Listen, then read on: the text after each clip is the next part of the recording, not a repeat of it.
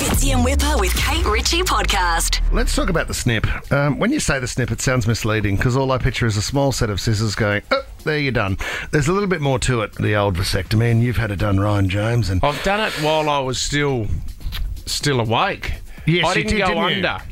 I think that's kind of good, isn't it? It was a local. Yeah, I had a local, and it was great. I had a great conversation. We spoke about punk music, and the hard thing is I could hear him snipping, so I knew I could hear something was going on, but couldn't feel anything at all. Well, to be fair, when I had my circumcision at 20, I was also awake for it. So there you go. Were you really? Yeah, so there you go. So you were laying down, you weren't sitting or anything? You were laying, You weren't standing as they came down with the axe. No, but he was having down a laneway, was it? No, you put it through and then there's that guillotine. Yeah, that's it. And I didn't use any painkiller because it just I'm into it. No, it was a weird moment when you're having a eye-to-eye conversation with a bloke who's playing around downstairs.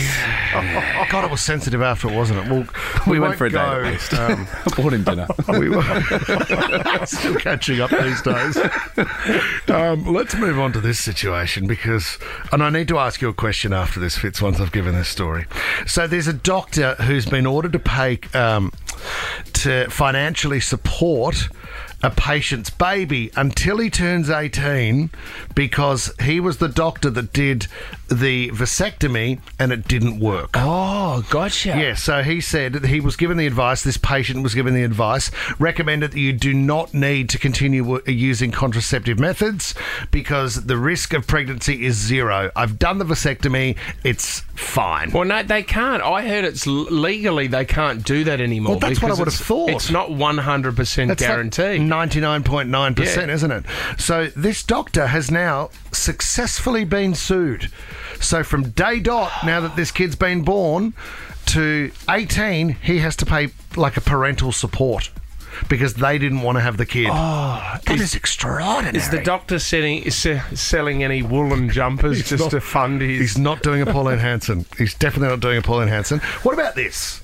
So talking to a mate the other day, and I said, hey, we were chatting about the snip, and quite a few of my mates have had it done, and he said, I don't think I'm going to get it done. And I said, oh, okay, why not? And he said, I'm worried about my performance.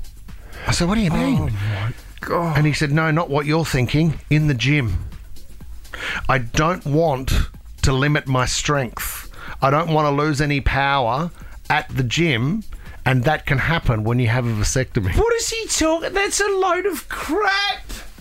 And I said, mate, don't say that to too many people because that is one of the great stories I've ever heard. And to tell your wife, right, who's given up career and her body and what women go through to bring life into this world, and you're worried about the possibility of losing a little bit of strength. I used to do 10 reps on that. But I used to lift more than that. Has anybody ever put their performance in a gym down to a vasectomy? Has anybody ever thought I've lost strength or power from a vasectomy? That is a load of crap. Where did he get that? That's reading it on the internet.